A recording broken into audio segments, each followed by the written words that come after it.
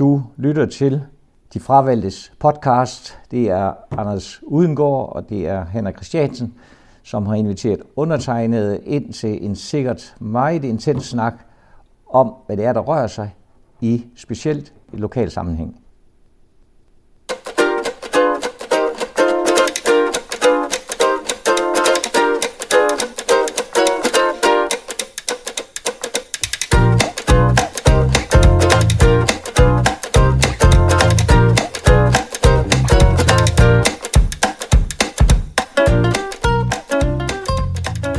Ej, hvor var det en god indledning. Endnu en gang, Henrik. Fantastisk. Ja. Vi skal i gang igen. Hvor lang tid er der gået siden sidst? Ikke helt så lang tid, som der gjorde forrige gang, vel? Nej, men det skulle så heller ikke være vores mål. Nej. Så vi håber, det her det bliver rigtig godt. Jeg har rigtig glædet mig til den her. Det har jeg også. Det bliver aldeles fremragende i dag, og det bliver også lidt dramatisk.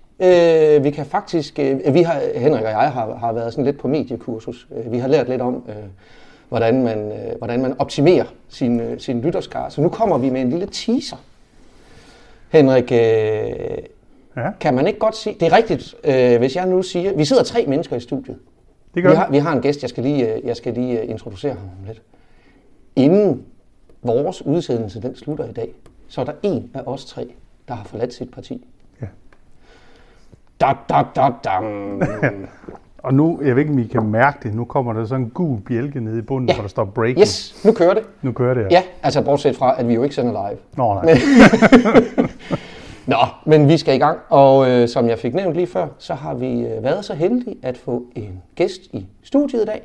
Han er et meget, meget engageret menneske her i Ikast-Brande Kommune. Ikke mindst i Brande. Har tidligere været meget engageret i fjernvarme. Er medlem af den lokale fælleslisten, hedder den, og er også medlem af byrådet, og så er han intens tilhænger af vindmøller. Henrik Kravlund, velkommen til. Tak for det. Vi er virkelig glade for, at du ville komme. Det har vi set meget frem til. Vi håber, at det her det bliver det første af mange besøg. Jeg tror, det bliver en god udsendelse. Har du det godt? Nej, fordi du har jo troet med, at jeg skifter parti, inden vi skilles her. Ja, det har jeg. Så det er jo stærkt belastende for mig, men lad os se, hvad der sker. Ja, det er godt. Det kan være, at jeg får 2 tilhængere mere, der hører fælleslisten til, når vi er færdige. Ja, det kunne også være en udgang på det. Det er en sandsynlig udgang. Ja. Jeg skal lige opklare noget, inden vi går videre. Hvad skal jeg egentlig sige nu? Jeg er godt nok kommet i mindretal. Alle i studiet hedder Henrik, undtagen mig. Ja. Hvad gør vi? Siger jeg Henrik C. og Henrik K., eller hvordan? Det må være måden at gøre det på nu. Ja, altså er det Kravlund og Henrik, ikke? Kravlund og Henrik? Ja. Hvorfor skal du have eneret? Nej, det er selvfølgelig også rigtigt. Nå, vi ser, hvordan det går. Ja, det går nok. Henrik Kravlund, den primære årsag til, at vi har inviteret dig, udover at det bare er kamphyggeligt, det er, at vi skal snakke om en sag, som har fået en del opmærksomhed i de lokale medier på det seneste. Og det handler om noget boligbyggeri, det handler om noget med en strukturplan, og også noget med en lokalplan. Og mange involverede parter, naboer og naturfredningsforeninger, rideskoler, alt muligt. Kan du ikke lige starte med at ridse op for os, hvad det hele det egentlig handler om? Det kan jeg lige prøve at gøre i nogle forholdsvis få ord, fordi det er jo simpelthen en større sag. Men udgangspunktet for alt det, vi snakker om her, det er jo ambitionen om, at vi i Brande kan få en større gang i bosætning, i større væksten, som er en forudsætning for, at Brande kan udvikle sig i det hele taget. Vi har stået stille i en årrække, haft en meget begrænset tilvækst, og det er bare gift for et hvert lokalsamfund. Så har vi jo truffet en beslutning om at udvikle et boligområde, et meget stort boligområde i Brande, nemlig det såkaldte Brande Syd, som strækker sig fra rideskolen i den ene ende af kommunen og ud til Enkehøj i den anden ende af kommunen. Det er vores udgangspunkt, vores inspiration. Det har været et tilsvarende meget ambitiøst projekt, som man har gennemført i Ringkøbing, kaldet Ringkøbing K, hvor Realdania har skudt 200 millioner kroner ind i et byudviklingsprojekt, som er meget, meget nytænkende og vildt spændende, og som hele byrådet i Ikast-Brande Kommune har været så privilegeret, at de har været ude og se, og blev meget, meget begejstret for. Det var en stor oplevelse at se det. Vi har taget nogle elementer fra det, vi så derude i Ringkøbing, og det er gået ind i den plan, som jo så er døbt strukturplanen for hele Brande Syd. Det er udgangspunktet. Ja. Strukturplanen, den er så lidt uventet kommet i gang hurtigst ude i det område, som ligger ude ved Rideskolen, det berømte Nordlundvej 57. Hvor man på privat initiativ, efter at kommunen havde forsøgt at købe jorden, men var blevet afvist, så er der nogen, der på privat initiativ har købt jorden og så sat gang i et byggeprojekt. Ja. Hvis jeg skal springe lidt tilbage til begrebet strukturplanen, så er ulykken jo den, at vi jo kan se, at vi ikke er i stand til at realisere strukturplanen, sådan som vi havde set det. Det første sted, det er gået galt, det er faktisk i Ringkøbing, fordi de er kommet, siden vi var der for et par år siden, 0 skridt videre. Okay. Det står nærmest fuldstændig stille, og man har nu måttet bede nogle boligforeninger om at gå ind og etablere noget byggeri i Ringkøbing K. Hos os selv, hvor vi havde nogle planer, som var, hvor det overordnede begreb, det var fællesskab. At måske er folk ikke så meget til fællesskab, som vi havde regnet med. Okay. Det kommer vi nok ind på lidt senere. Det kan jeg da ikke afvise. Men disse private investorer, om jeg så må sige, udviklere BM Invest på Nordlundvej 57, de har så lavet et projekt, der i princippet opfylder de ting, vi gerne vil, nemlig en kombination af tæt, lav og individuelt byggeri. Og det har de gjort på deres egen jord, som de har købt og betalt på redelig vis, og så gjort det klar til at udvikle. Det er sådan udgangspunktet. Okay. Og så inden vi går ved, jeg skal lige høre, Henrik, Henrik Kravlund, når du siger, at det strækker sig fra den ene ende af kommunen til den anden ende af kommunen, så mener du byen? Den ene ende af kommunen, så mener den af byen. Det strækker sig ikke til Klovborg, vel? Nej, jeg mener byen i så fald. Okay, det er godt. Det skulle jeg bare lige have helt på det. Ja, men det lyder jo spændende. Godt. Så der kommer noget vækst, siger du. Der bliver bygget nogle boliger, som folk gerne vil bo i. Det er der vel uddelt begejstring for, er der ikke? Jo, hvis jeg sådan lytter lidt til vandrørene, så tror jeg, at jeg kan give dig ret i det, du siger. Ja, det er skønt. Nå, men så tak for i dag. Selv tak. Nej, prøv lige at sige lidt om, der bor nogle mennesker i området i forvejen, ikke?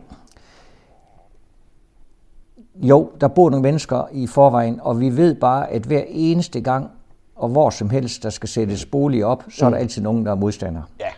Hvis vi skuer lidt tilbage, så boede der en række mennesker over på Jensen Fløvej, og de sad og kiggede ud over bølgende marker, som lå ved Petersborg, og de nød det udsyn, de havde, indtil pludselig der er nogle lokalpolitikere, der beslutter, at de vil etablere en Lars Nielsens Vej. Og med et bliver de berøvet den udsigt, som de jo nærmest havde vundet hævd på. Sådan er det bare. Ja. Og dagen kommer jo også, hvor Lars Nielsens Vej, som i dag kigger ud på åbent land, vil sige det samme. Og det er så også det, der sker ude på Nordlundvej. Ja. At der er nogen, der finder noget begrundelse og argumenter for, hvorfor det nu lige ikke skal ske i min baggård. Okay. Og du siger der er jo altid modstand. Altid. Mod byggeri, og der er måske ovenikøbet altid modstand mod lokalplaner i det hele taget. Altid. Det tror jeg, at Henrik C., som sidder her ved siden af mig, og jeg godt kan ikke genkende til. Vi har også prøvet at sidde i byrådet, og det er en fuldstændig korrekt gengivelse. Der er altid nogen, der er utilfredse. Men alligevel, Henrik Kravlund, den utilfredshed, der så har været, den har ikke sådan været kendetegnende ved at være diskret, vel? Og nu kan man så definere diskretion. Ej, det har den ikke, fordi den er jo medieborgeren. Okay. Og når den bliver medieborgeren, så siger det sig selv, så bliver fronterne trukket meget op. Ja. Så finder den jo også et sted på Facebook, kan jeg forstå. Og her har vi jo også et digitalt medie, som er totalt uden nogen filter. Ja. Og når det så går hånd i hånd, ja, så bliver det lidt uforsonligt. Okay. Og det er urimeligt at gøre det uforsonligt. Ja. Og så, det synes jeg var en god indgang til det næste, vi skal snakke om. Fordi der eksisterede så den her modstand, særligt fra mennesker, som i forvejen var bosat i det område, som bliver berørt af det her. Og den modstand, den blev til sidst for meget for dig. Den blev for meget for mig, fordi det blev så personligt, og så fordi jeg har det rigtig dårligt med, at dem, som først og fremmest er modstandere, Danmarks Naturfredningsforening, de igen venter nærmest til sidste dagen, før de så kommer med deres påtaler. De hviler på årene, de ved, de kommer med deres klager og påtaler, men de venter altid til sidste dagen. Okay. Og vi har jo for nylig haft tilfældet ude i Klovborg, hvor man også valgte at komme på sidste dagen stort set, og der var de bare tappet for kræfter. Og så siger de bare, nu flytter vi. Og vi har en række andre eksempler, som jeg også har nævnt i Brandebladet, på at Danmarks Naturfredningsforening nærmest venter til sidste dagen, og forsøger at chippe nogle projekter, som faktisk er ret interessante. Det er jeg vildt skuffet over. Jeg synes, det er dårlig stil, at man gør det på den måde. Okay. Og så skrev du et læserbrev. Og i tiden op til, at du gjorde det, der bemærkede jeg i den modstand, der jo var mod det her projekt, at der var flere og flere, der begyndte at sige, hvor er vores politikere egentlig henne i det her? Hvorfor hører vi ikke noget fra dem? Og den slags kommentar læste jeg jo som udenforstående. Men jo mere de sagde det, jo mere kunne jeg jo også godt se, at det var jo egentlig rigtigt nok, fordi der var ikke nogen lokale politikere, der kommenterede på det. Men det gjorde du så. Og så skal jeg da i øvrigt hilse at sige, det var sådan lidt ligesom at slå på en ketchupflaske, ikke? Så væltede det ud med læserbrev. Men du var den første, Henrik. Og det er også en af årsagerne til, at vi rigtig gerne vil have dig herind i dag. Det skal du selvfølgelig have kredit for, at du var den første, der ligesom tog bladet fra munden. Men det gjorde du så til gengæld også i den grad, ikke? Det læserbrev, det var ikke sådan skrevet i den afdæmpede og konsensussøgende stil, som du jo ellers er kendt for. Nu har jeg udtalt andet sted, at jeg anser ikke diplomati for at være en karrierevej for mig. Okay, godt. Og det gælder fortsat. Godt. Der bliver sigtet lidt til forskellige aktører i dit læserbrev, blandt andet Danmarks Naturfredningsforening, som du er inde på, og naboerne, der bor her. De er nogle jammerkommuner. De udøver lømmelpolitik. De er nogle virhoveder. De har en destruktiv adfærd. De er slagende mangel på realitetssans. Er det, inden vi går dybere ned i det står du ved det, du sagde der? Ja, men det er jo sådan set bare udtryk for, at jeg er lidt fattig på ord. Okay. Fordi jeg kan ikke formulere det mere præcist med det begrænsede ordforråd, jeg har. Nej. Okay. Så ja, det står jeg ved helt og fuldt. Godt. Men så lad os tale lidt om essensen i det. Det her med Danmarks Naturfredningsforening, det er jeg sikker på, at min gode ven og kollega her ved siden af mig, Henrik Christiansen, han også har en mening om. Jeg er faktisk lige ved at tro, at der kunne I to måske endda blive enige. Er det ikke rigtigt, Henrik? Jo, der er jeg faktisk egentlig tilbøjelig til at bakke dig op. For jeg mener også, at Naturfredningsforeningen nok har fået nogle magtmidler, som de ikke rigtig kan styre. Og som jeg hører lidt, så er det, at de forsøger at lave en klage, fordi så har de også lidt længere tid til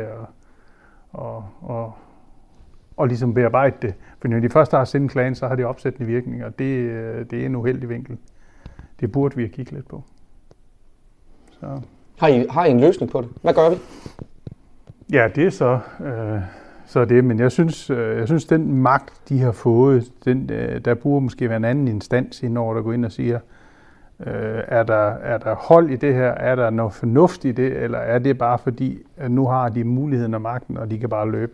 Et godt eksempel, det er jo den ude i Klovborg, hvor jeg synes, hvis det er noget, det gør ude i sådan en lille by, så er det, at man sætter al udvikling i stå i sådan en lille by, og det har de bestemt ikke behov for.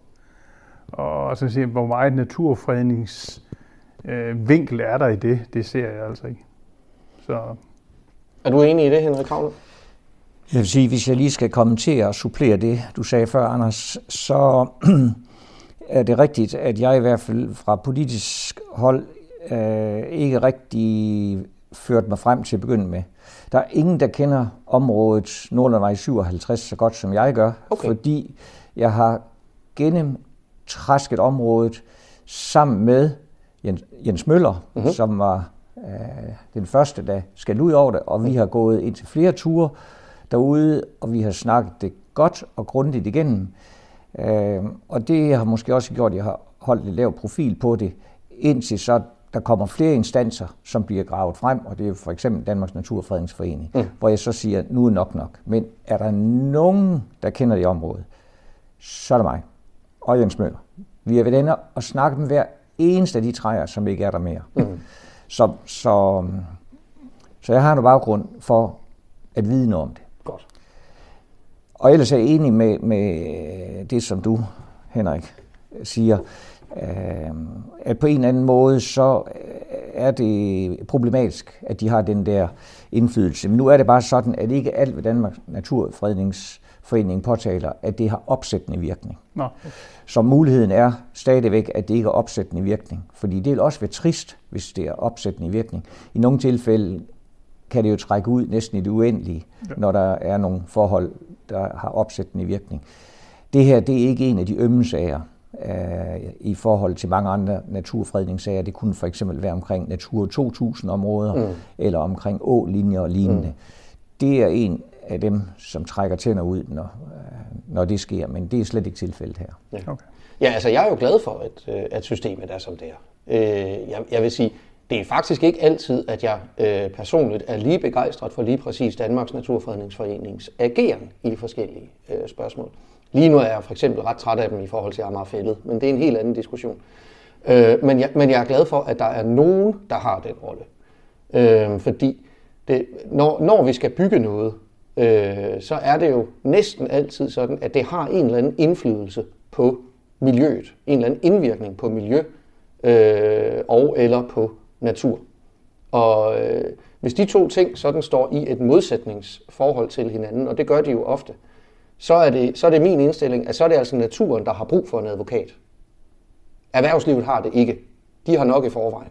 Altså, jeg kender ikke noget tilfælde af, at der er nogen, der har opkøbt en eksisterende, fungerende produktionsvirksomhed, for eksempel, og sagt, jeg har tænkt mig at rive den ned og anlægge uberørt skov i stedet for. Altså, det sker jo aldrig. Så det er naturdelen, der har brug for, at der er nogen, der taler deres sag. Også i en formaliseret rolle. Det har jeg det fint med. Hvis jeg skal kommentere det, så vil jeg sige, at jeg er fuldstændig enig med dig i, at naturen skal have en advokat. Der er ikke ret mange, der bruger naturen så meget, som jeg gør. Jeg har lige været ude i Citraner her sidste uge, ude i Blåhøj Øst. Og når jeg lige nævner Blåhøj Øst, vil jeg også lige nævne, at de vindmøller, der tænkes placeret i Blåhøj Øst, nemlig 3 vindmøller, det er nogle, hvor der er kommet høringssvar fra Vejle Kommune, som beder Ikast-Brande Kommune om at tage hensyn til naturen. Ja. Fordi de vil gerne advokere for naturen. Men Danmarks Naturfredningsforening her i lokalområdet har ikke bakket den holdning op, som vi har oplevet fra Vejle. Og det synes jeg er et problem, fordi naturen skal have en hånd derude. Men der har vi selvfølgelig en problematik, at det er vindmøller, de grønne vindmøller, som nu skal kæmpe mod naturen. Nu lægger de arm. Hvem vinder ud i Blå Højøst? Ja. Det du sigter til der, det er det her med forskel på klima og på miljø, som nogle gange bliver blandet lidt sammen i en hat, ikke? Lige præcis. Og faktisk nogle gange kan risikere at stå i et modsætningsforhold til hinanden. Vi har det her. Ja, det er rigtigt. Godt. Nå, men så kom der et læserbrev fra dig, som vi fik fortalt om. Og så skal jeg love for, så fulgte der nogen efter. Det affødte pludselig en meget stor debat. Pludselig var der politikere, der alligevel godt ville have en holdning til det her spørgsmål. Og der er nogen af dem, altså i den syndflod af læserbreve, der fulgte efter dit, som jeg godt vil høre om din mening om.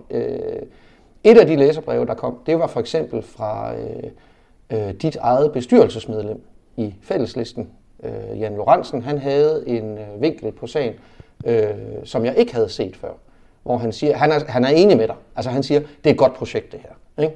Han er begejstret for det. Så siger han så også, det kunne godt have været endnu bedre.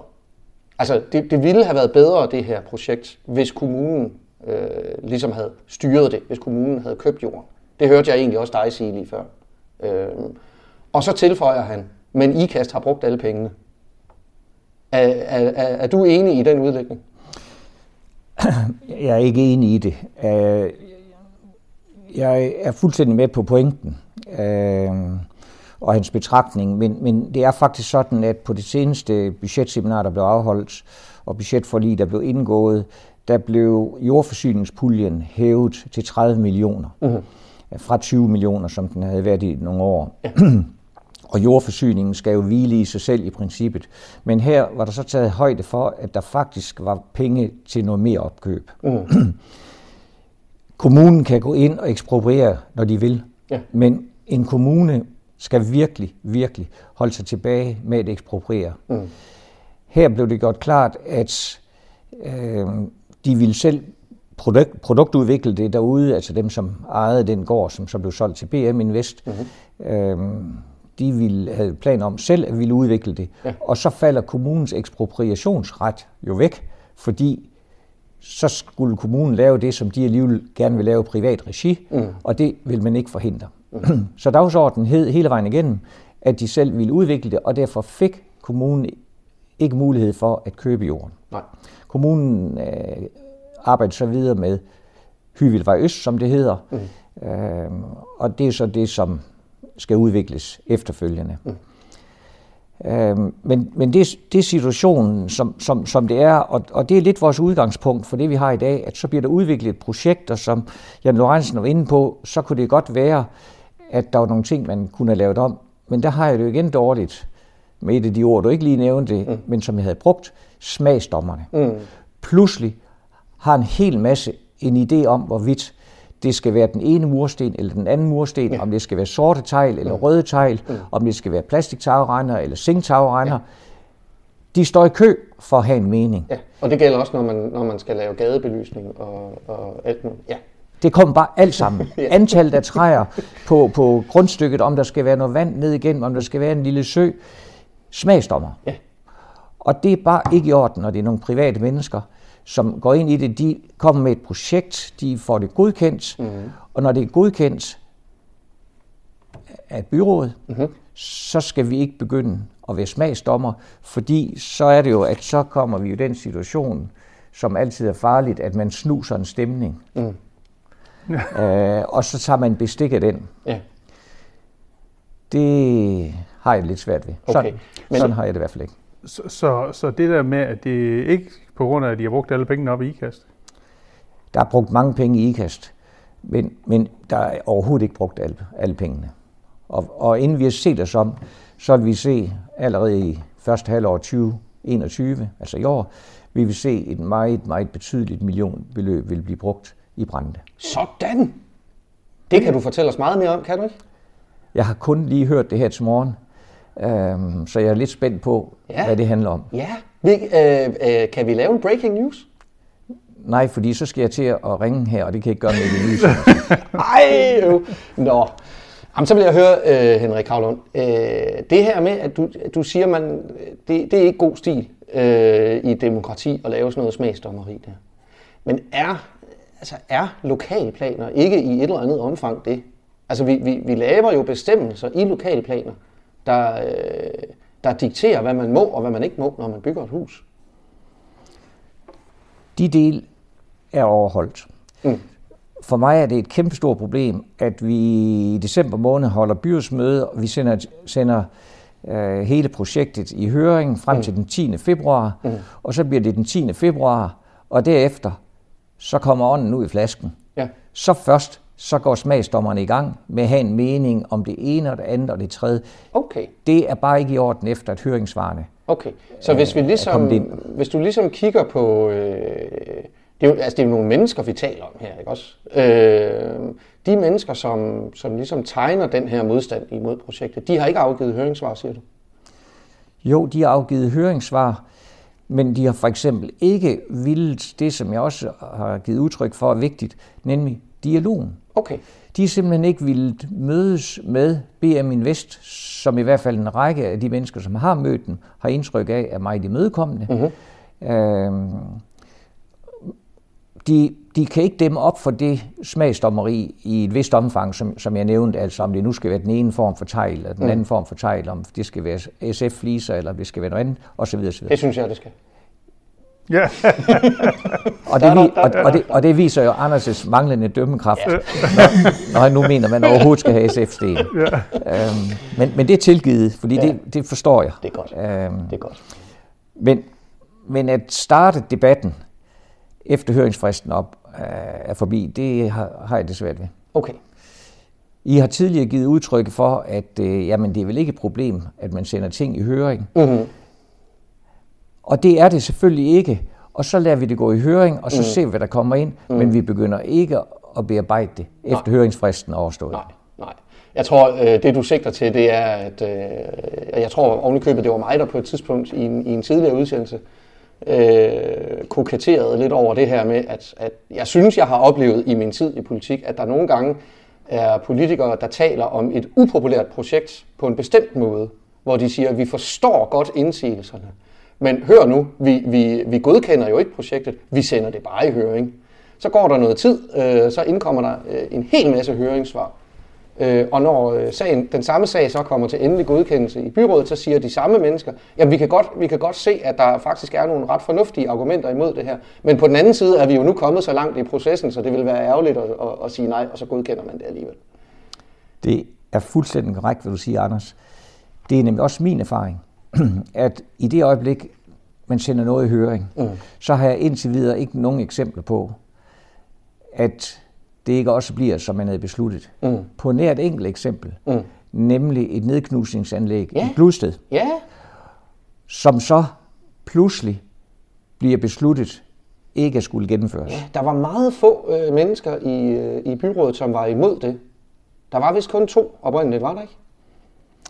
Der var 4. Der var 4, okay. Ja. Hvem var det var? Der var Anne Ravn Bak, Ravn Bak. Og så var der Kirsten Hoffmann fra Gludsted. Også fra Socialdemokratiet. Og så var der 2 fra Fælleslisten. Det var jeg. Ja. Det var de 4, der gik imod. Ja.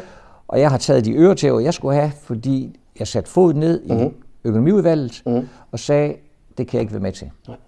Og det er endt, som det er endt. I endte med at få ret? Nej, ikke ret. Det ord kan du ikke bruge, fordi det ved man jo ikke, hvem der får ret. Men jeres vilje, så. Men ja, det er rigtigt. Vi fik vores vilje. Ja, det er godt. Og vi er glade og taknemmelige for det. På alles vegne. Men vil man så dermed også sige, at man i frygten, gåsøjne, for at sende noget i høring, for at det risikerer at blive vedtaget, og så skal man lade være med at sende det i høring? Skal man så aldrig sende noget i høring? Altså det forstår jeg. Høring er en demokratisk proces. Ja. Der kommer rigtig, rigtig mange gode høringssvar. Og der er nogle høringssvar, der er så gode og kvalificerede, så de faktisk medfører og afføder en videre bearbejdning af det, der er blevet påtalt. Og så kommer der en eller anden videre proces i kølvandet af, at man undersøger nogle ting yderligere. Så høringssvar, det er ikke sådan, så det altid går glat igennem. Det påvirker altid. Ja, men man sætter vel ikke noget i høring i første omgang, som man slet ikke er interesseret i? Nej, men nu et godt eksempel her på det allerseneste, det er, at der er et høringssvar fra Dalgaskolen omkring nogle trafikale forhold i forbindelse med en udvidelsesprojekt, eller byggeprojekt med Netto i Brande. Og der kommer jo et høringssvar fra Dalgaskolen, som har nogle betragtninger omkring trafikal sikkerhed. Det er nogle meget centrale betragtninger. Men det er jo selvfølgelig noget, som ansvarlige politikere skal håndtere særskilt, uden at de så skal forsinke en større proces, der er i gang. Fordi alle er jo enige om, at det høringssvar er meget kvalificeret. Godt, så tager vi konsekvensen af det. Men ikke sådan, at vi sætter hele projektet i stå, indtil det er afklaret, om der skal fjernes nogle Toronto-lys eller... Nej, men hvis jeg lige skulle prøve at køre lidt videre på Anders' bekymring om, vi gjorde det også din, med at det der med, hvis man sætter noget i høring, så bliver det også besluttet. Så derfor skal man så tolke det den vej hen, og så skal man ikke sende det i høring. Altså, det er det, jeg tænker på. Det har vel den gode demokratiske proces, og man sender vel kun noget i høring som udgangspunkt, man mener, man gerne vil have gennemført. Man skal sætte i høring, alting i høring, altså de ting, der sættes i høring i dag, det er altid relevant, for der kan godt komme nogle betragtninger, som bare er vigtige. Ja, hvis jeg forstår lidt der, hvor specielt Anders vil hen, men som du også fulgte op på, det var, at det er lidt en skueproces. Det kan godt være, at det ændrer måske nogle enkelte små ting derhen til, men når man har valgt at sende det i høring, og det stemmer jo byrådet om man skal sende et eller andet projekt i høring, jamen så bliver det også vedtaget. Og I siger lige før, at der er ikke noget, der ikke bliver vedtaget, bortset fra den der knusningsfabrik der. Der er sikkert andre eksempler, men jeg synes, at det er et super godt instrument, vi har. Du bruger ordet skueproces. Det ord tror jeg, der er mange, der godt kunne finde på at bruge omkring høring. At politikerne de dækker sig sådan af ved at sige, og så sender vi det i høringen. Så tager vi det derfra. Jo, men hvis så er der lidt skueproces over det. Hvis jeg nu var en af de der virehoveder, eller dem, der bor dernede på Northern Isle dernede, det er da klart, at de der træder af, de mister udsigten, de mister det gode område, de plejer at gå over mellem træerne derovre. Så de er selvfølgelig sure på det. Men skal en enkelt mand kunne stoppe et projekt? Det er jo... Altså, det forstår jeg ikke helt. Selvfølgelig skal man have en demokratisk proces, hvor man sætter det i høring, og man skal også høre på, hvad de siger, at man skal have dialog. Men hvis det var, at en enkelt mand kan stoppe et projekt, fordi han ikke er tilfreds med det der, så er det jo heller ikke godt. En hver sig selv nærmest. Sådan oplever jeg det også her. Jeg har et eksempel fra tidligere, hvor der sker en underskriftsindsamling i det kvarter, hvor jeg bor, imod en kommunal ekspropriation af en stiforbindelse fra Åvænget og ind i anlægget. Der var underskriftsindsamling. Der var massiv opbakning til, at den ikke skulle gennemføres. Alligevel beslutter politikerne, at der skal eksproprieres, så man kan få den sti igen. Der er tusindvis, 10.000 af mennesker, der bruger det. Fordi det er jo en fantastisk dejlig... I Brande? 10.000 af mennesker i Brande? Der bruger den der. Fordi Anders, det er jo de samme mennesker.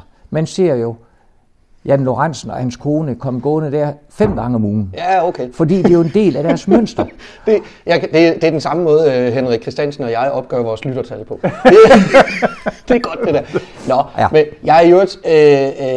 jeg skal på det kraftigste beklage, hvis jeg fik det til at lyde som om, at jeg er modstander af høringsprocesser, for det er jeg ikke. Det er jeg meget, meget, meget stor fan af. Det, jeg er modstander af, det er, at der er politikere, der på eget initiativ vælger at anvende høringsprocesser som et gemmested. Altså, at de bruger høringsprocesser til at lade som om, at de ikke selv har ansvar for at træffe en beslutning, der er upopulær. Det er en uskik, den vil jeg godt have gjort op med. Men selvfølgelig skal ting sendes i høring. Og det er også blevet det her projekt, som vi egentlig koncentrerer os om i dag. Men der er i den proces ikke indkommet det du kalder kvalificerede høringssvar, som kan have opsættende virkning, eller kan få jer til at ændre på noget, eller måske helt stoppe noget. Det må jeg sige nej til. Okay. Nå, så Så kom der flere læserbreve også, og blandt andet et fra din gode kollega i byrådet, Lotte Stoltenborg, som også er medlem af Fælleslisten. Og hun havde, altså vi er vel ikke uenige om, Henrik Kravlund, hun havde en lidt anden tilgang end dig. Er det ikke rigtigt? Det er nok Lottes generelle adfærd, okay. I komplimenterer hinanden godt. Hun er mere rund, end jeg er. Hun var lidt træt af debatten. Er det forkert analyseret? Hun var lidt ked af ja, det var hun. Debatten, ja. Ja, hun opfordrede faktisk til, at jeg tror, hun sagde, at vi lægger våbnene fra os og sikrer en konstruktiv dialog. Henrik Kravlund, det er da dig, hun skriver til.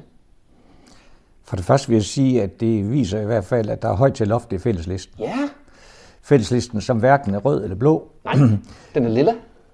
Den er lilla, det er i hvert fald den farve, vi bruger, når vi blander de andre. Ja. Så der er højt til loftet, og de synspunkter har jeg jo kendt hele vejen igennem. Nu er de specielt blevet markedsført efter den 10. februar, og derfor så har jeg heller ikke reageret på den. Nej. Men altså, jeg snakker jo dagligt med Lotte, så jeg kan kun sige, ja, der er højt til loftet, og Lotte vil jo gerne projektet, for hun ved jo godt den betydning, det vil have for Brande at gennemføre projektet. Ja. At hun så godt kunne tænke sig, at vi måske kunne komme lidt tættere på strukturplanen. Det er ok for mig, at hun synes det. Men jeg ved, at strukturplanen, som vi har set den kan vi simpelthen ikke lave, som jeg brugte udtrykket, en til en kopi af, fordi det får vi simpelthen ikke nogen udviklere med til at lave. Okay. Så du mener, at der er fælles fodslag i Fælleslisten? Ja, er der nogen, der holder sammen i lokalpolitik, så er der Lotte og mig. Ligegyldigt, hvad der sker. Godt. Super godt, Henrik. Jeg skal jo så lige høre sådan, fordi Fælleslistens opgave i det der, hvad er den? For jeg har læst et læserbrev fra Stoltenborg fra den 1.2., hvor hun sådan set skriver mange ting, men Fælleslisten er der for at kæmpe for hver af borgerne, som er i klemme. Det gør jo da ikke i det her tilfælde. Så igen der er I ikke helt på bølgelængde, der er Lotte. Lotte vil aldrig nogensinde stå på mål for, at vi skal kæmpe for enhver borger, der er i klemme. Fordi det at være i klemme, det er jo en individuel opfattelse, man har. Og den, der bor nabo til et projekt som ude på Nordlundvej, lige over på den anden side af gaden, vil jo måske sige, nu er vi kommet i klemme. Så bliver vi nødt til at gøre os nogle tanker om, hvad det betyder at være kommet i klemme. Og hvis det er et spørgsmål om værdiforringelse, fordi man mener, at der sker en visuel forurening, så kommer man ikke i klemme efter min mening. Heller ikke efter Lottes. Så på grund af, at hvis deres hus bliver lidt mindre værd af, at de nu lå der, så det er ikke noget, I går op i. Altså det er ikke, der vil ikke hjælpe. Vi anerkender, at det har en effekt, at man pludselig får nogle naboer. Det har en effekt, og det vil det altid have, lidt ligesom når man får en børnehave som nabo, lige pludselig og uventet. Ja. Not in my backyard. Eller en vindmølle. Det er jo lige netop det, jeg skulle sige. Jamen det er jo lige netop det, hun skriver om. Jamen vindmøllen, der er der nogen, der virkelig kommer i klemme. Der kommer et samfund i klemme. Et helt samfund. Men, det er jo mest dem, der bor tæt på, og der er det jo fordi, deres hus de bliver mindre værd. Er det ikke nok til det samme? Nej, det er slet ikke kun et spørgsmål om, at husene bliver mindre værd. Fordi det er noget med Tivoli-lys, fordi det er nogle kæmpe master, der sættes op med et døgnbelysning, som er lige meget om sommeren.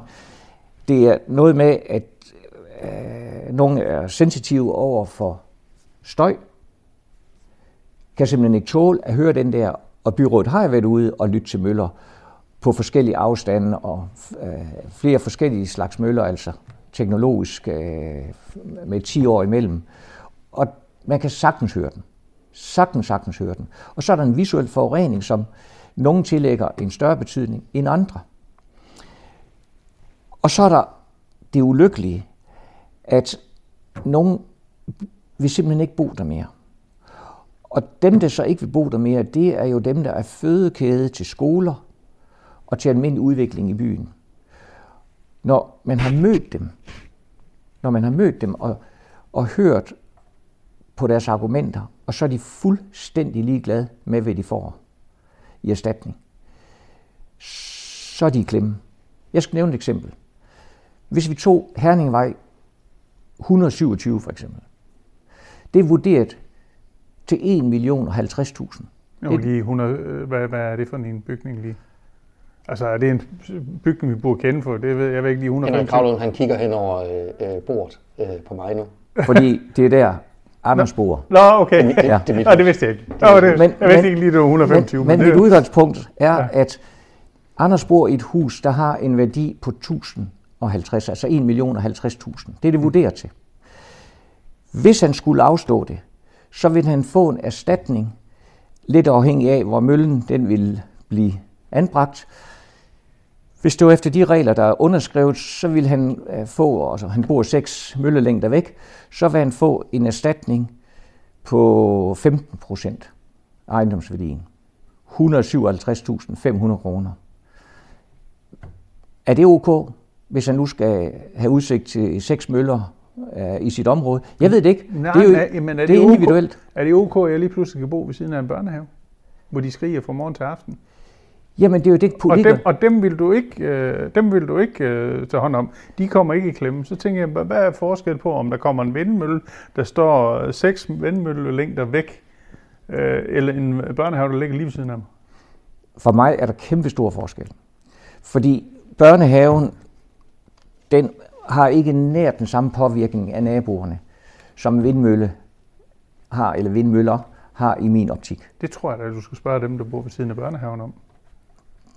Fordi, det har jeg ikke nogen holdning til, og jeg synes heller ikke, vi behøver at sammenligne vindmøller og børnehaver. Jeg synes, det er spændende at kigge lidt på de regler omkring vindmøllerne, altså de regler, som bliver besluttet af kommunen, hvor jeg så kan kigge på Anders og spørge, er det i orden, at vi sætter 6 møller op 612 meter for dig, og det får du så 157.500 kroner for. Du behøver ikke svare, og det er også lige meget i den her sammenhæng, men det er mere som princip betragtet. Det betyder blandt andet, at dem, som vil købe hans hus, den dag han måtte sælge det, allerede der er vanskeligheder, fordi lånemulighederne bliver noget forringet.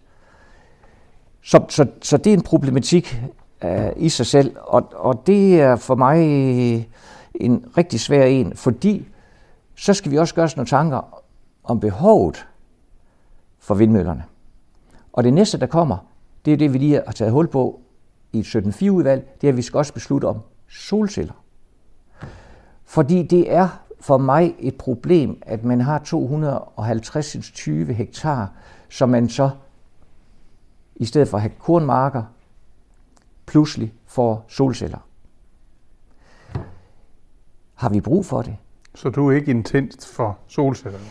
Du er intens for vindmøllerne? Bare ikke her i kommunen, fordi det mener jeg også, at jeg har læst, at I vil stemme nej til alle vindmøller i kommunen. Hvis ikke der er nogle bedre placeringer end det, vi snakker om. Vi har ikke behov. I 2009 beslutter DONG, at nu er onshore, altså landvindmøller, nu er det faktisk passé, og burde være passé. Vi ser Søren Gade nede i EU, jeres EU-vand, gør det klart, at vi vil ikke have de her landvindmøller, de skal til havs. Når man har dem til havs, så er man jo i stand til at placere dem i nærheden af de steder, hvor man virkelig skal bruge strøm. Fordi der ligger jo en hel masse af de store byer, de ligger jo ud til havet. Og havvindmøller, parker, dem vil du være i stand til successivt at udbygge, hvis behovet er der. Uden de helt store omkostninger, fordi de bruger strømmen lokalt. I dag, hvor der er penge i, at man kan stoppe en vindmølle, ståle en vindmølle, fordi man har en tysk lovgivning, der gør, at man ikke må stoppe vindmøller ned i Tyskland, så nogle tyske vindmølleejere, de kan med fordel betale danskere for, at de stopper vindmøller. Er det ikke meget kortsigtet, fordi vi er jo ikke i tvivl om, at den grønne omstilling, den er kommet for at blive. Og vindmøller er en stor del af det. Og så vidt jeg husker, har jeg hørt, at i hvert fald mindst en tredjedel skal være landmøller. Og nu kommer vi ind i en tid, hvor vi får en elbil stort set alle sammen, så vi får stor behov for strøm, også alle andre steder end lige ude i de store byer. Så er det ikke meget kortsigtet, det du lige siger lige nu og her. Det er rigtigt, og det har jeg også hørt, at de stråler nogle vindmøller en gang imellem, men det er jo på kort sigt. Ellers så skulle vi jo stoppe med at sætte flere vindmøller op nu. Jeg tror, at det er meget langsigtet. Jeg tror, at det er disse Power-to-X-anlæg, som man vil anlægge. Det næste kommer, det bliver jo ude ved havet. At have Power-to-X-anlæg og der udvikle for eksempel brint, som jo må være en faktor i transporten, i hvert fald det transport, der virkelig rykker, nemlig sejlads, bustransport, for at tage nogle rigtig store knaster.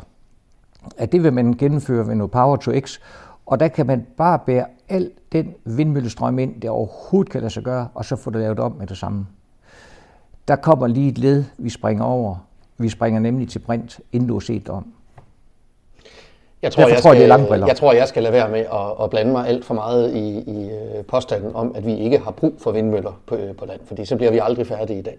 Men jeg kan høre på dig, Henrik Kragelund, at der er et eller andet principielt for dig omkring vindmøller, som gør, at din stillingtagen er anderledes, end den er i andre spørgsmål. Og det opklarer måske noget for mig, altså fordi jeg vil også have lyst til at spørge dig om.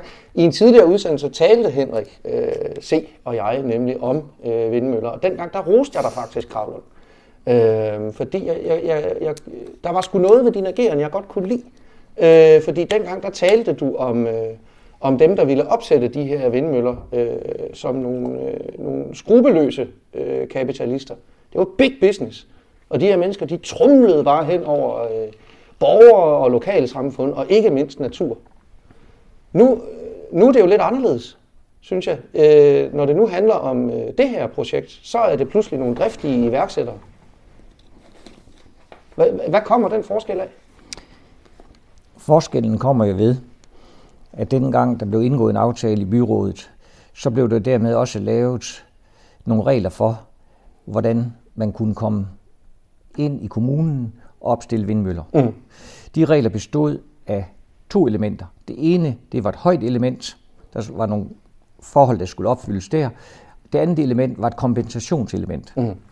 Kompensationselementet var jo helt afklaret, fordi opstilleren kunne jo bare komme med et underskrevet dokument til en ejer, husejer, ejendomsejer, og så sige, jamen det her, det er det, som politikerne har besluttet. Mm. Det var for eksempel 15% oven i ejendomsværdien. Ja, det kan man vel også med en lokalplan? Jeg skal lige sige her, at der, hvor vi bliver klogere, det er, at det viser sig, at en ejendomsvurdering, som det var baseret på,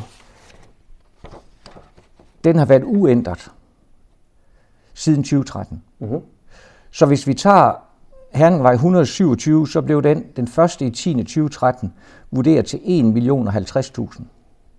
Der er ingen regulering sket overhovedet i den mellemliggende tid.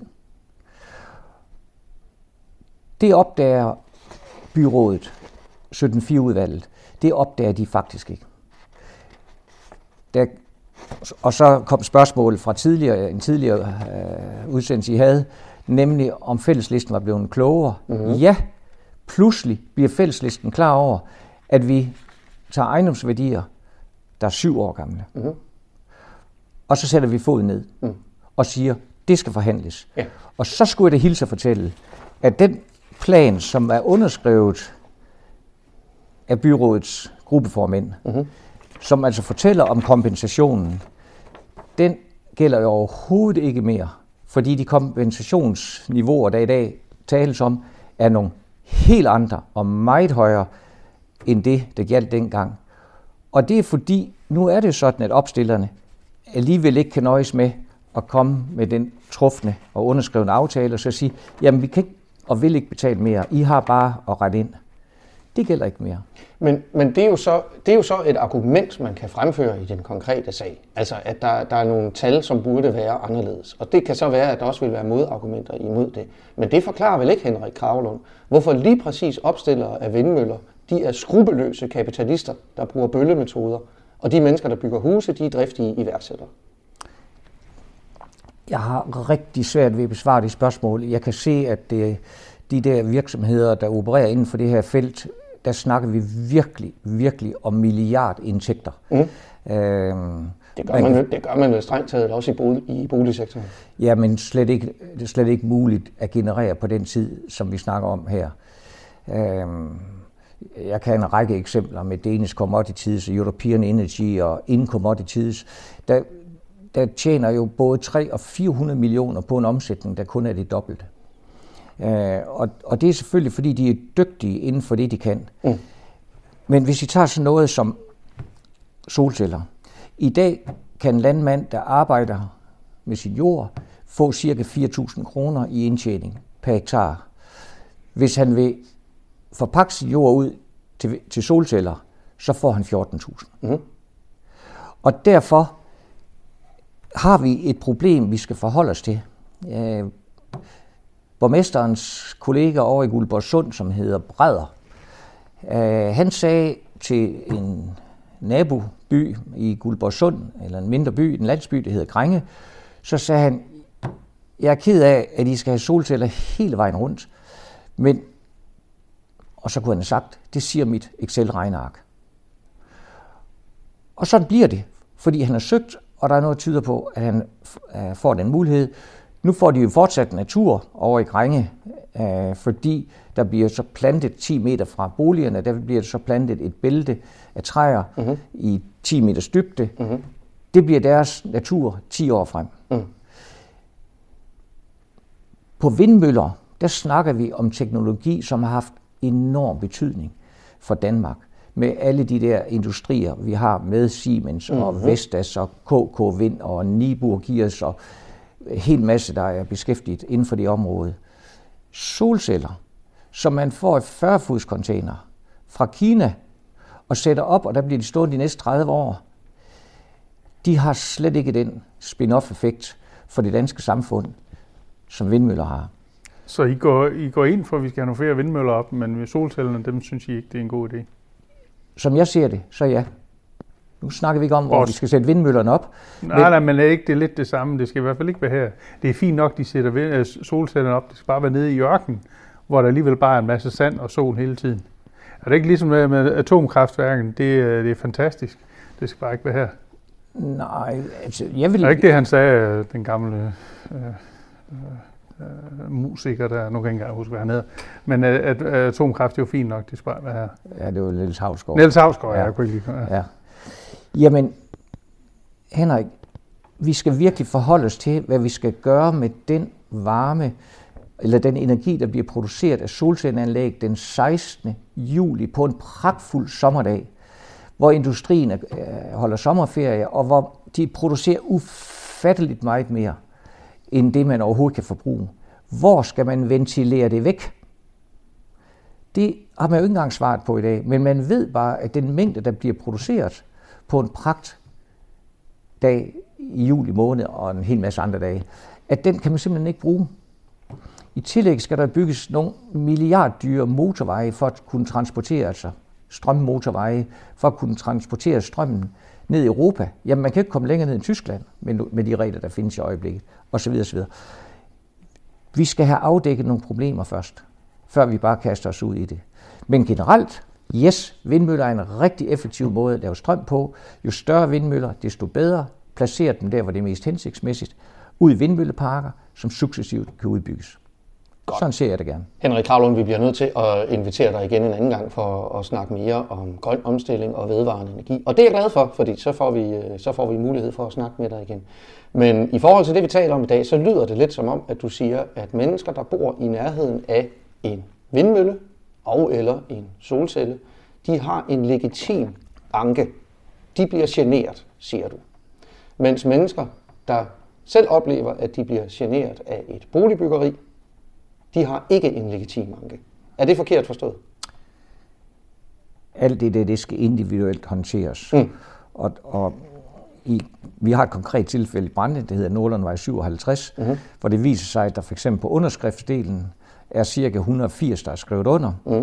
En række af dem, der er underskrevet, vil overhovedet ikke tilkendegive, de er underskrevet. Det drejer sig om cirka 45%, nemlig lige knap 70 ud af 180, der ikke vil tilkendegive det. Jeg får lejlighed til at se underskrifterne på et tidligt tidspunkt, fordi jeg gerne vil se, hvem der vil være med til at stoppe udviklingen. Mm-hmm. Så er der en række, der har skrevet under, som ikke har noget tilknytningsforhold her til vores lokalområde, men det er for eksempel, fordi de har børn på rideskolen, bor på andre adresser, men er glade for rideskolen, og så kommer de med deres legitime ret til at være modstander af, at vi skal etablere hele den bydel, som vi snakker om.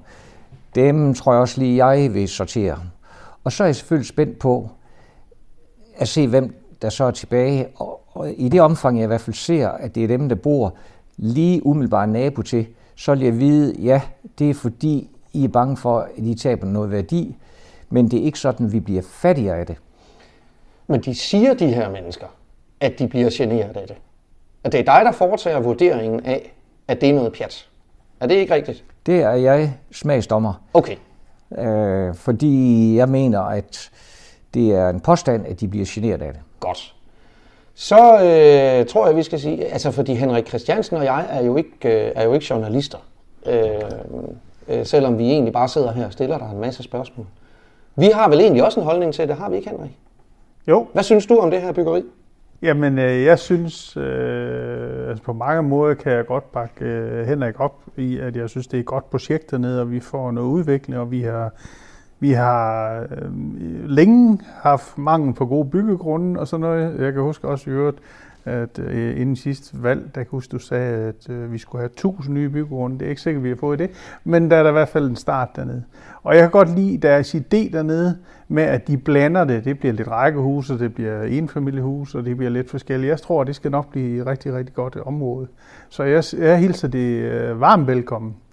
Jeg vil nok ikke begynde at kalde folk virehoveder og jammerkommoder og i den stil, men jeg vil nok også tage lidt mere en dialog. Men jeg synes, det er et godt projekt dernede. Det synes jeg. Mm. Det tror jeg i virkeligheden også, at jeg synes. Altså, jeg er ikke så forskrækket over at skulle bygge ting. Jeg har nogle punkter, jeg gerne vil have på plads, og det nu udleverer jeg jo mig selv, når jeg helt tydeligt viser, at jeg ikke har sat mig ordentligt ind i den her sag. Ikke? Men altså, hvis det nu rent faktisk havde en indvirkning på heden derovre for eksempel, så ville jeg have en anke.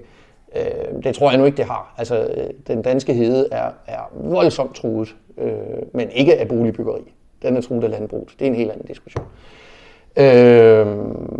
Jeg synes, det lyder som et spændende projekt.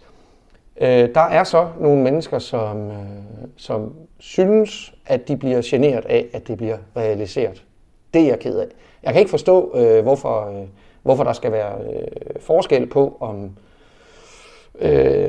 om den gene er legitim eller ej, afhængig af, om det er et hus eller en vindmølle. Men den diskussion kommer vi nok ikke videre i. Til gengæld vil jeg sige, altså hele det kvarter, vi taler om derude, det er jo nybyggeri.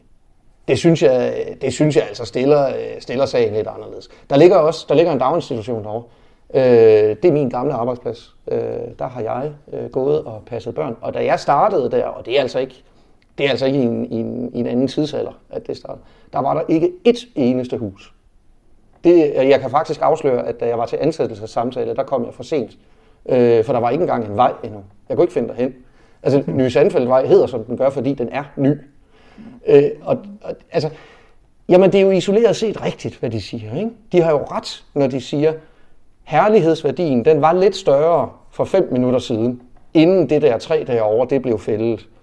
Men den var altså strengt taget også større for 10 minutter siden, inden du byggede dit hus lige ved siden af. Det betyder selvfølgelig ikke, at man ikke har lov til at mene, som man gør, men jeg synes, det svækker kritikken. Det mener jeg altså, det gør. Du sidder og nikker, Henrik. Ja, jeg er fuldstændig enig. Okay. Så det hilser jeg med tilfredshed, og jeg er også sikker på, at det bliver vedtaget i byrådet med et voldsomt flertal. Okay. Fordi der er ikke saglige argumenter mod at holde igen på udviklingen. Bliver det en 23-0? Jeg har set i krystalkuglen, og jeg har set 22-1. Okay. Det må vi jo vente på med spænding. Hvordan går det ellers, Henrik? Ja, det er Henrik Kravlund, jeg kigger på. Ellers går det godt. Der er snart valgkamp. Der er snart... valgkampen er vel startet på en eller anden måde. På godt og ondt. Ja. Men indtil videre, så skal vi ikke gå i valgkampens mode, men i løsningsmode med de ting, som vi skal holde på med. Og det er i hvert fald min holdning til det. Får vi lov til at stemme på dig? Det er faktisk totalt uafklaret. Okay. Ja. Og jeg har ikke gjort mig endelige tanker om det. Nej. Og det er fordi, det har jeg nok skubbet nogle måneder endnu, før jeg vil melde ud, hvad jeg beslutter mig til, fordi jeg ikke ved det. Ja. Men det er klart, at hvis der er stor sandsynlighed for, at du vil stemme på mig, så taler det selvfølgelig for, at jeg i hvert fald bare klør på fremover. Ja, så det kan være, at vi ligefrem kan redde en uheldig situation her, fordi nu fik jeg jo sagt i indledningen af programmet, at der er en af os, der er helt på vej ud. Det kunne jo godt være dig, Henrik Kravlund. Er du blevet så bedrøvet over det forløb, der har været med den her sag? At du er stoppet? At du har meldt dig ud af fælleslisten? Jeg har ingen sager oplevet i de her år, jeg har siddet i byrådet, hvor jeg kan sige, at jeg har været bedrøvet over noget som helst. Nå. Heller ikke selv, om det er noget, der er gået os imod, fordi det er et politisk vilkår, at man tager en snak om det, man tager dialogen, og så tager man konsekvensen af dialogen, og så bærer man det ikke negativt videre fremad. Og ligegyldigt, hvordan sådan en sag som det her ender, så kan det jo overhovedet ikke påvirke mig, og det kan ikke tage noget som helst i min natsøvn. Du er ikke sådan at slå ud? Det vil jeg sige nej til. Henrik Kravlund, må vi invitere dig igen en anden gang? Det må vi gerne. Tak. Det bliver godt. Og held og lykke med din fremtidige virke i at ikke at bruge diplomatiet som fremgangsmåde. Tak for det.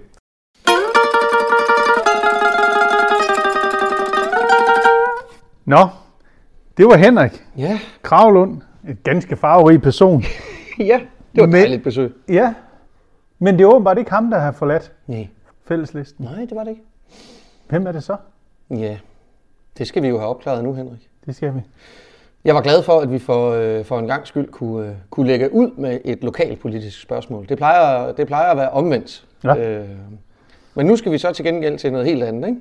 Det må man sige. Nu bliver det landspolitisk. Ja. Måske endda internationalt. Hvad skal vi tale om? Statsborgerskab. Statsborgerskab. Og der sker jo også lidt i andedammen omkring det. Ja, det gør der. Ja. Det, at man vil kunne fratage statsborgerskab for eksempel nogen, der gør en kriminel handling, det lyder jo egentlig fornuftigt i mine ører. Okay, ja. Man er jo også begyndt at gøre det, ikke? Ja. Godt nok kun, siger nogen så, over for borgere, der har det der hedder dobbelt statsborgerskab. Ja. Men vores socialdemokratiske minister, Mattias Tesfaye, har udtalt, at i princippet kunne han også godt tænke sig at gøre det ved danske borgere generelt. Ja. Og så er det jo de her irriterende, nævnyttige konventioner, der står i vejen. Ikke? Ja. Det er han lidt træt af. Ja. Men er vi ikke også ved at være kommet til en tid, hvor vi skal måske modernisere lidt de konventioner? Prøv at sige noget mere om det. Jamen, det er egentlig nogle ting, som en gang imellem virker logisk og lige til forladeligt at sige, jamen det der, det burde vi gøre, og det burde vi gøre, specielt når vi snakker udlændingeproblemer, men hvor vi så bliver bremset af vores konventioner. Så tænker man, ja, de er også lavet i en gammel tidsånd, og det er ikke så vigtigt. Men så må jeg så også indrømme en gang imellem, det er nok godt nok, at vi har det, fordi hvor kan det ellers løbe hen? Så om det er noget, der bliver ændret på, det ved jeg som ikke. Min gamle partifælle, Inger Støjberg, som jeg elsker og savner hende helt vildt, hun kunne jo virkelig forklare os nogle ting, hvor man godt kunne se, at det er træls, at vi en gang imellem render mod panden mod muren. Okay. Så derfor kunne jeg godt en gang imellem tænke, at det var ved at være tid til, at vi skulle lige have nogen til at kigge på de konventioner der. Altså jeg er enig i din vurdering af, at konventionerne er skrevet i en anden, ikke blot tid, men i en anden tidsånd. Tidsånden er under forandring i de her år. Men i modsætning til dig, så er jeg stærkt bekymret over det.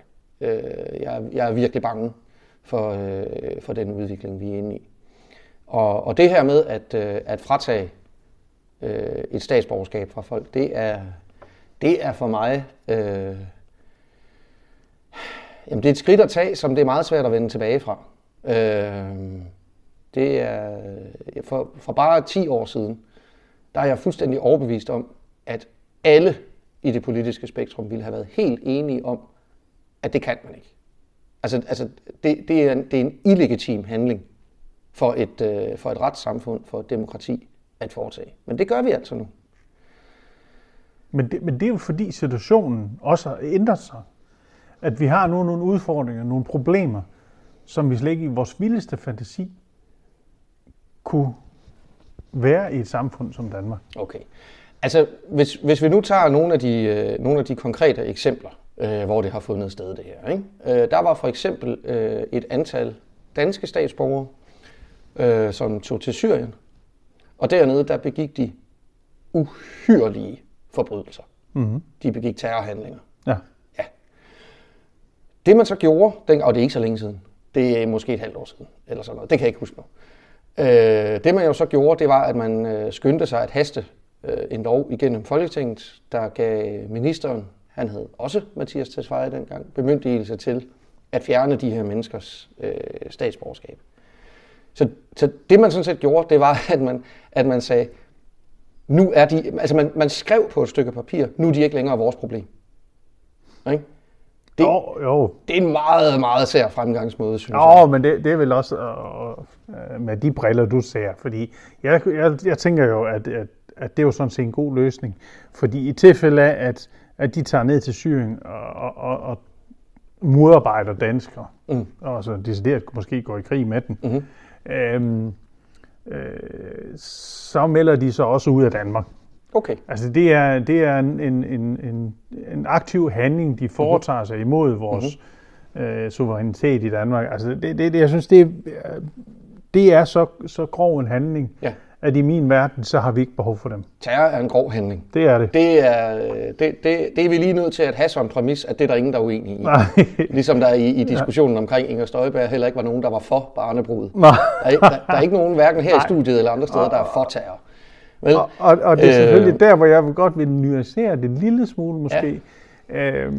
Det er, at vi skal selvfølgelig have en grænse for, hvor lidt der skal til, før man kan fjerne statsborgerskab for mennesker. Det er jo ikke sådan.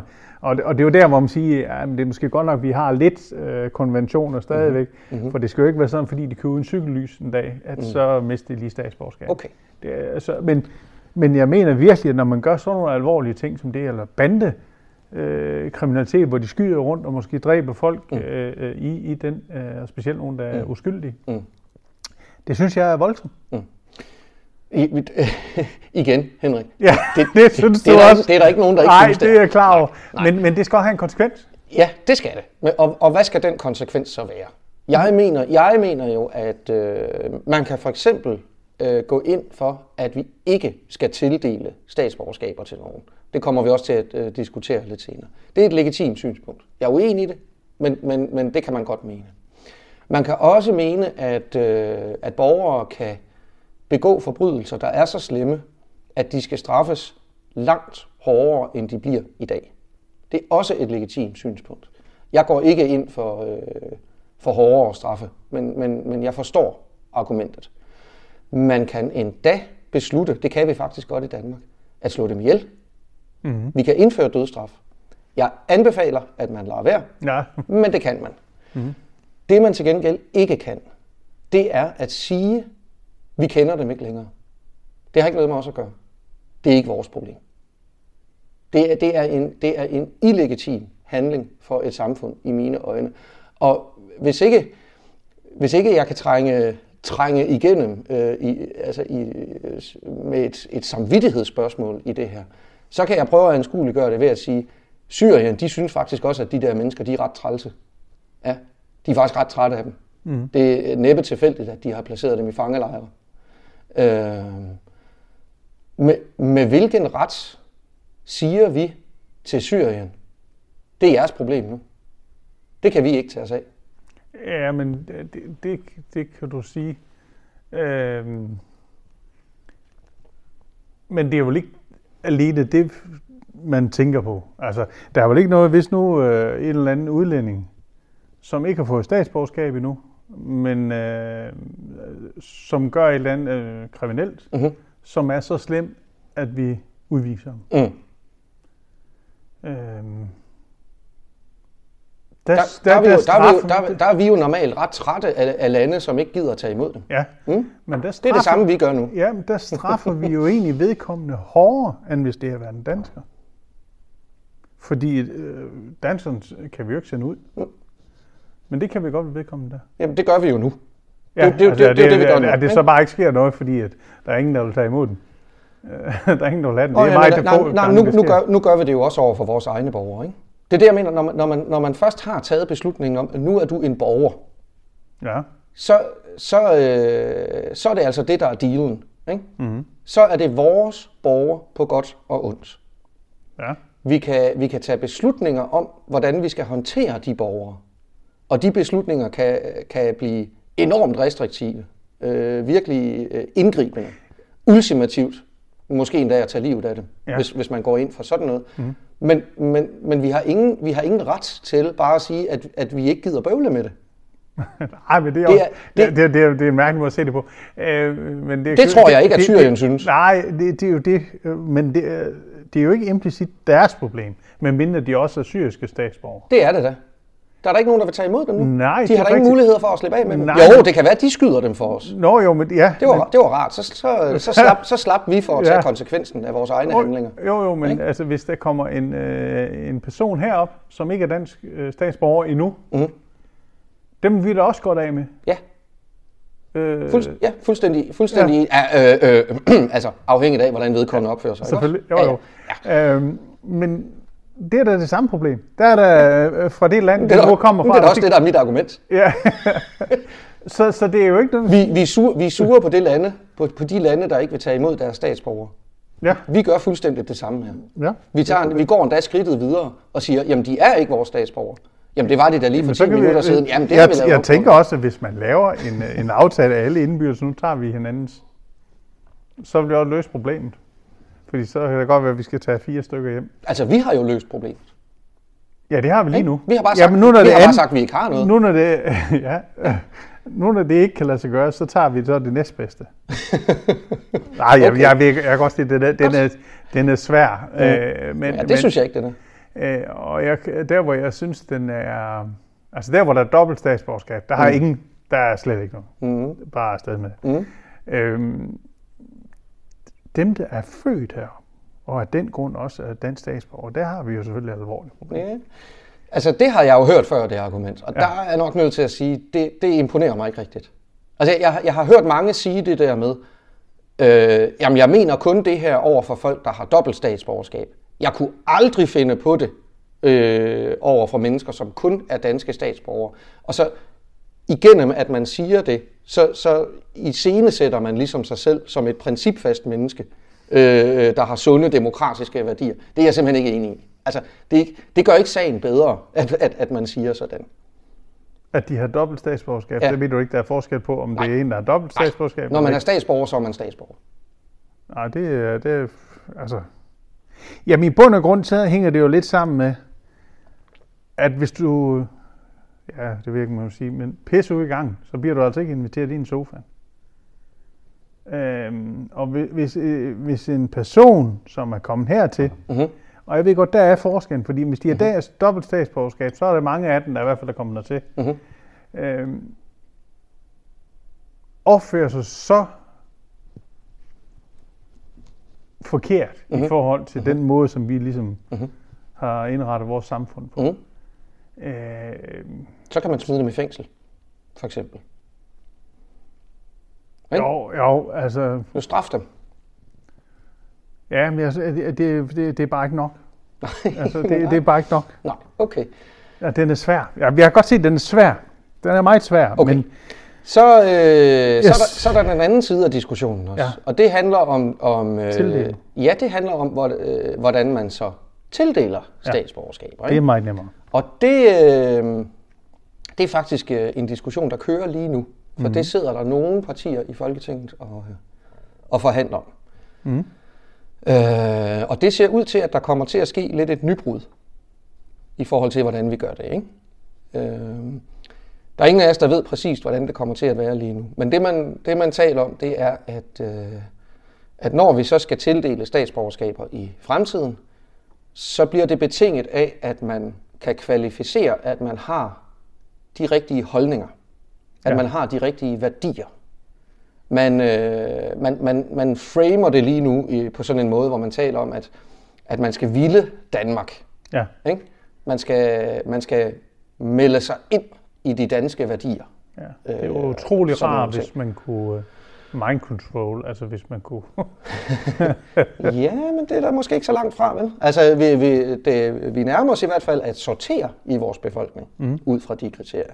Hvad synes du om det? Jamen, jeg synes, det er i hvert fald nemmere. Det er ikke nemt spørgsmål, men det er nemmere end det andet. Okay. Og jeg synes, det er noget stort at få dansk statsborgerskab. Mm. Og Der er ingen, der er uenig i. Derfor så skal det også være noget, vi ikke bare drysser om med os. Mm. Så hvis det er en, der vil have dansk statsborgerskab, så skal vedkommende også ville Danmark. Okay. Og hvad der så ligger i at ville Danmark, jamen det er at langt hen ad vejen og efterleve vores normer. Ikke kvindeundertrykkende og alle sådan ting. Okay. Det mener jeg er vigtigt. Og hvordan man så tjekker det, det er jo et lidt større problem. Ja. Der bliver talt om noget med samtale, ikke? Jo. Man skal til sådan en slags eksamen. Ja, det skal man jo i forvejen. Der er jo den der indfødsretsprøve, ikke? Ja. Men nu kommer der også nogle kvalificerende samtaler, måske, afhængigt af, hvad de ender med at beslutte. Ja. Hvor man sådan ligesom skal kunne godtgøre, at man har det rigtige sindelag. Der er det rigtige mindset. Ja. Og jeg ved ikke, hvordan de vil kontrollere det. Hvis de kunne det, så synes jeg sådan set, det er fint. Okay. Men jeg kan bare ikke se, hvordan at man kan få nogen ind, og så få dem til at sige noget, det modsatte af, hvad der skal til. Mm. Hvis de gerne vil have statsborgerskab, og de egentlig synes, at man, det er ens kultur, og man skal undertrykke kvinderne og sådan noget, så skal man nok lade være med at sige det lige derinde. Så du tænker, at de kan bare snyde lidt? Ja, det okay. tror jeg. Det vil nok være... Ja, det vil tiden jo vise. Ja, man kan jo faktisk egentlig sige, med hensyn til det her håndtryk, som man så ikke er god grund... Ja, håndtryksceremonien. Ja, som man god grund ikke må lige nu. Ja, den er lige blevet suspenderet. Ja. Selv langt hen ad vejen, så siger jeg, hold op, det er symbolpolitik, så det gør sådan ting. Men det har alligevel lidt, fordi hvis man virkelig ind i sjælen er så meget imod at trykke en mand i hånden, jamen så får vi jo nogen skilt fra der, som er undertrykt, kan man sige, som ikke vil Danmark, eller i hvert fald vil det mindset. Okay. Så derfor, det er faktisk lidt ligesom med smykkeloven, som også var en symbol. Hvad var det var? Det er jo altså hvis nu man har nogle smykker og andre værdigenstande, måske penge, over en hviltring, hvor de vi skal beholde. Men så resten, det blev simpelthen taget fra den, hvis det var, at de kom til dem fra indvandrere eller flygtninge. Okay. Ja. Det var så en Pinds idé, ikke? Jo, det tror jeg, det var. Og det, man kan sige i det, det var... Det ved jeg ikke. Det var ham, jeg tror egentlig, det var Ingers. Men, okay. Det var ham, der var minister, så vidt jeg husker. Ja, det var han, men han var faktisk lidt imod den. Han var sur over den, men han skulle så indføre den. Men jeg tror kun én gang, at den taget i brug. Så kan man sige, det er jo da også symbolpolitik, der vil noget. Ja, det skal jeg da love for. Det er jeg da glad for, at vi kan være enige om. Men det er bare en symbolpolitik, der virker. Ja, det sender et stærkt signal om, at vi ikke gider jer. Ja, men det sender et signal til de folk, der sidder nede i Afrika med deres fine mobiltelefon og siger, hvor er det, vi skal hen. Okay. Og så kan vi sige, at vi skal i hvert fald ikke tage til Danmark, for der bliver vi plukket. Ja. Jamen, det løser der i hvert fald noget. Og det er du glad for?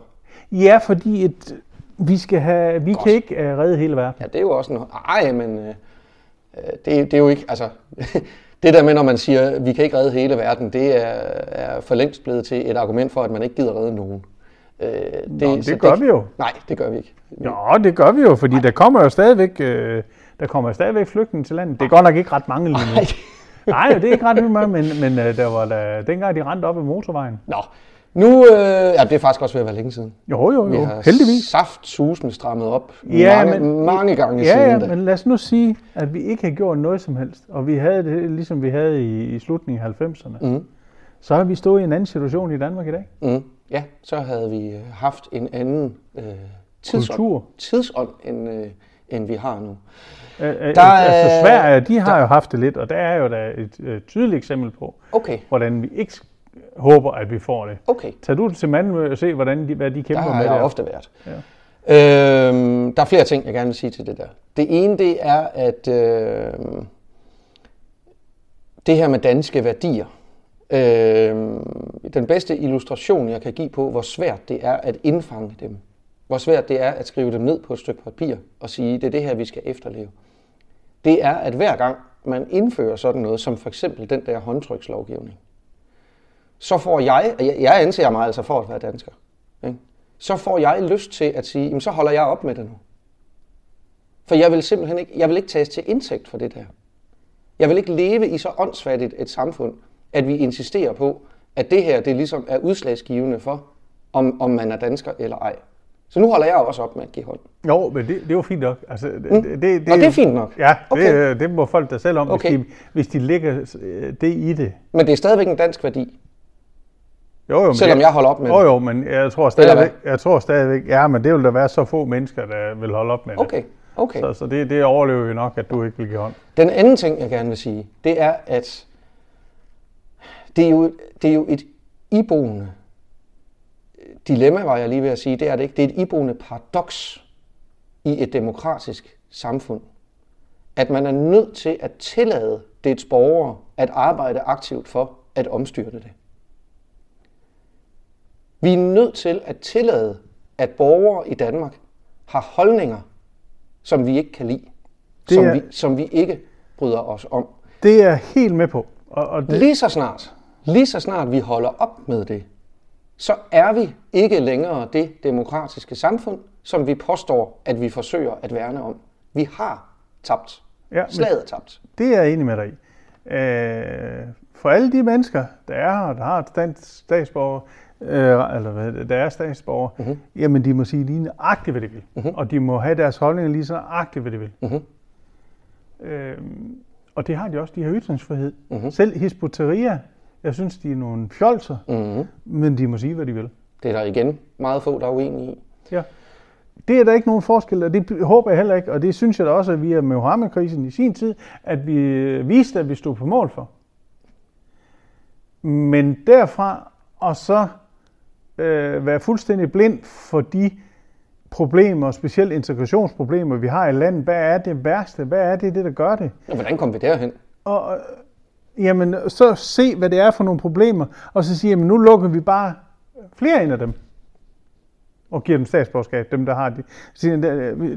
Lad os da holde de problemer herinde, dem vi har, og så lad være med at lukke flere ind, der gør problemet større. Ja. Altså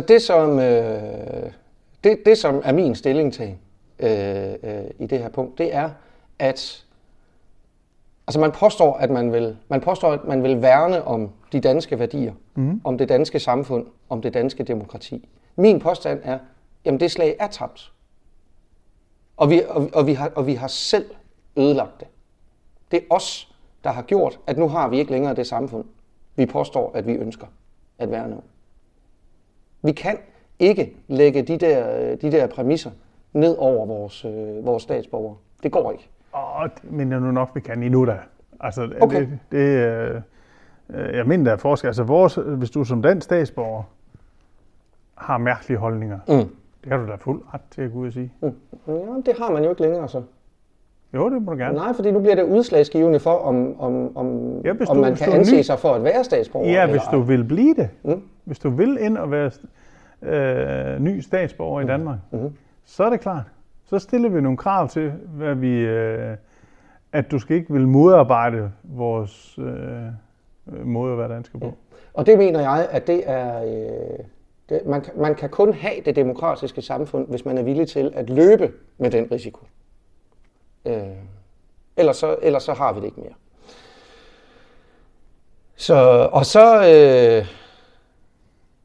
Så nærmer vi os jo det der spørgsmål, Henrik. Fordi det er jo så noget, der pågår lige nu i Folketinget, de her forhandlinger. Det går ikke stille af.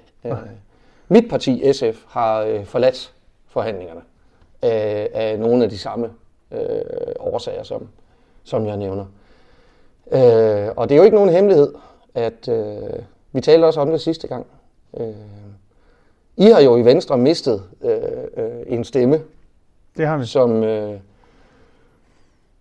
Som om nogen jo var eksponent for nogle af de holdninger, du også tilkendegiver her. Ikke? Så hvad er nyheden, Henrik? Har du forladt Venstre? Uanset hvor meget jeg savner Inger Støjberg, og virkelig savner hende, så er jeg venstremand indtil navlen. Ja. Altså, så der er nej, jeg har ikke valgt. Så du har ikke meldt dig ud? Nej. No.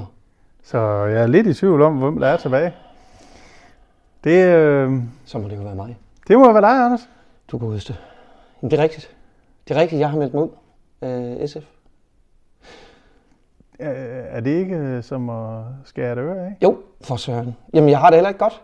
Henrik, det har jeg ikke. Det har været en hård beslutning. Det kan jeg da godt afsløre. Men jeg kunne ikke mere. Det kunne jeg ikke. Og det er af de årsager, vi taler om her. Altså, det handler om den her debat. Det handler om... Nu maler jeg med sådan en meget bred pensel, og så siger jeg udlændingedebatten. Ja.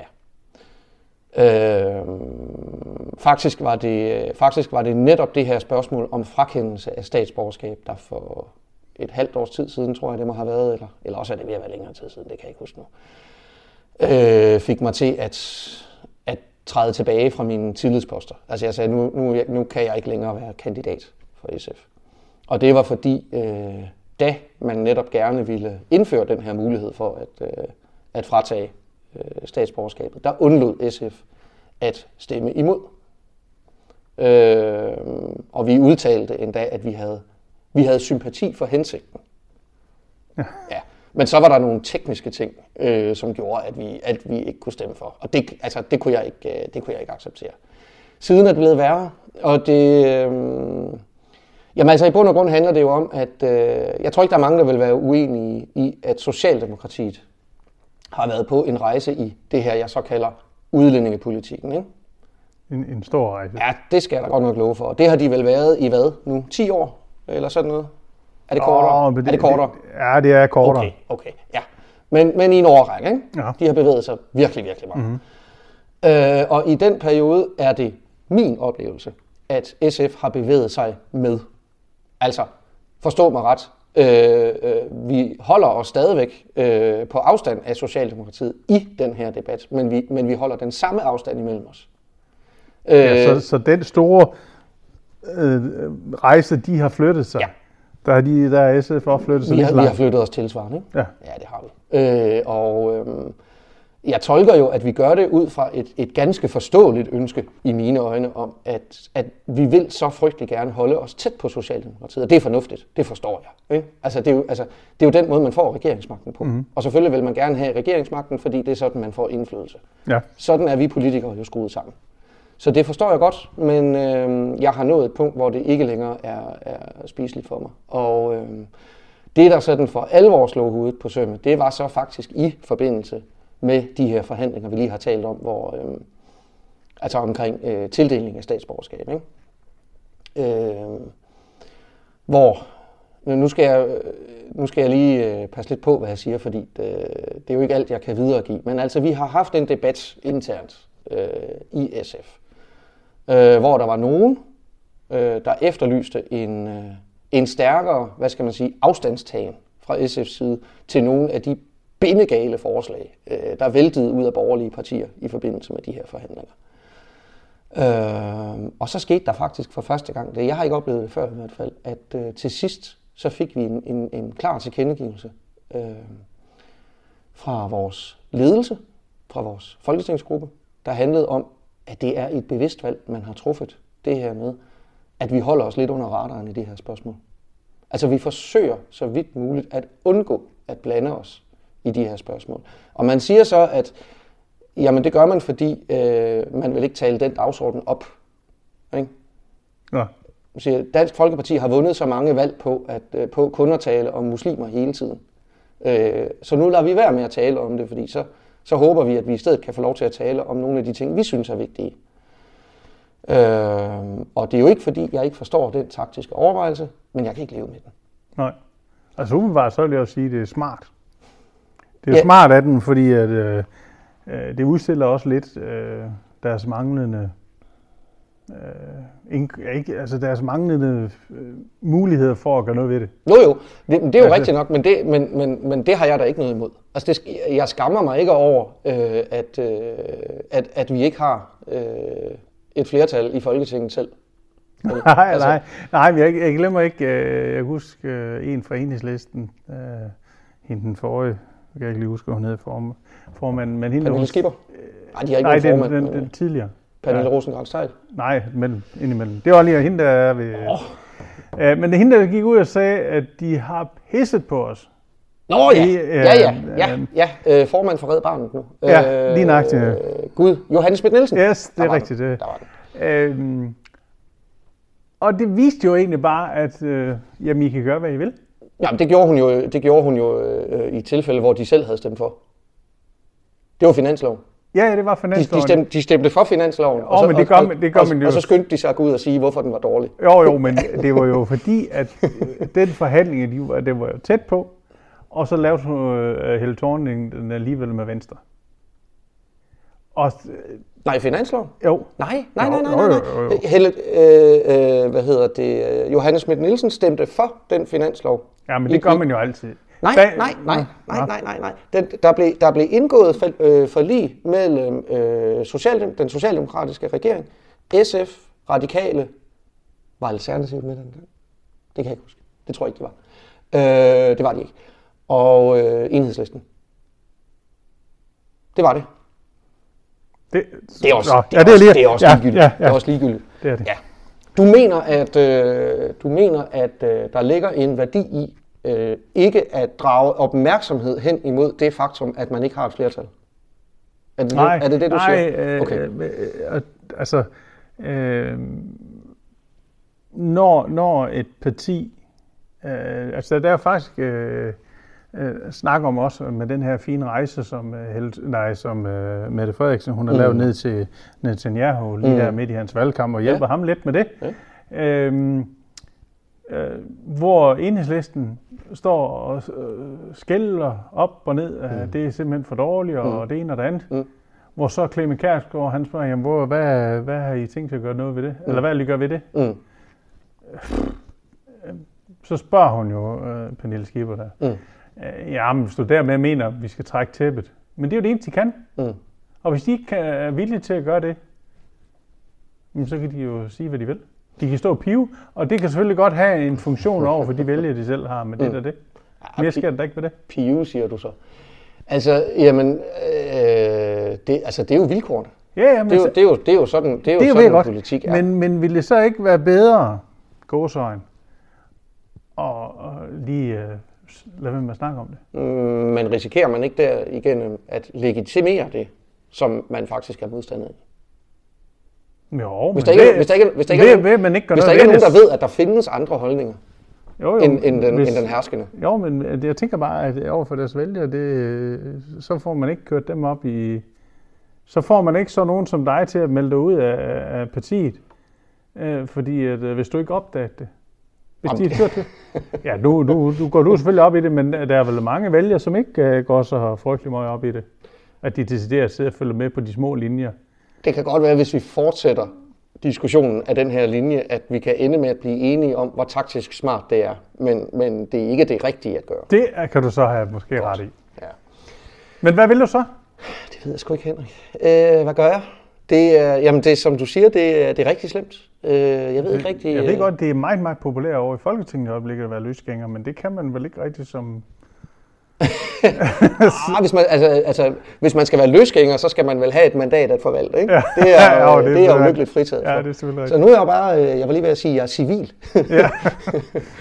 Ja, hvad gør jeg? Jeg ved det ikke. Må jeg godt blive ved med at komme her? Ja. Okay. Ja, det vil jeg være. Så, jeg tænker, at du er jo stadigvæk en rød socialist. Ja, så det kan jeg da love dig for. Så jeg tænker, at vi har stadigvæk nogle ting. Ja, nu vil du for fremtiden tværtimod høre mig fortælle, hvorfor SF ikke er det. Ja.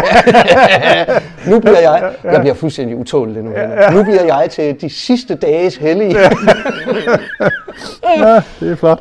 Det bliver godt. Ja. Jeg ved ikke, hvad jeg skal finde på. Jeg kunne måske... ved du, hvad jeg har tænkt over?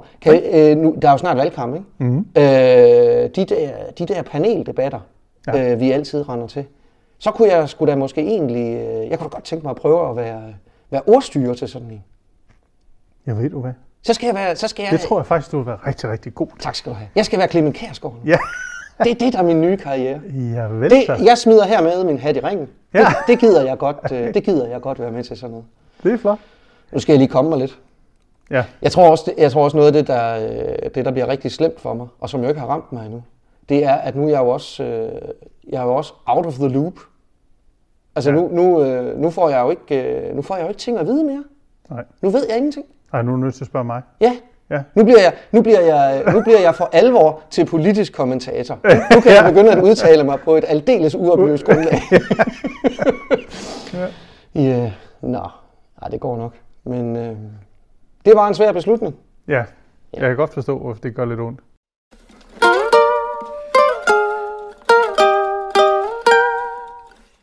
Kan vi ikke godt lige slutte det her afsnit af på en lidt lettere tone, på et lidt mere muntert grundlag? Jo. Vi faldt over en historie i avisen den anden dag.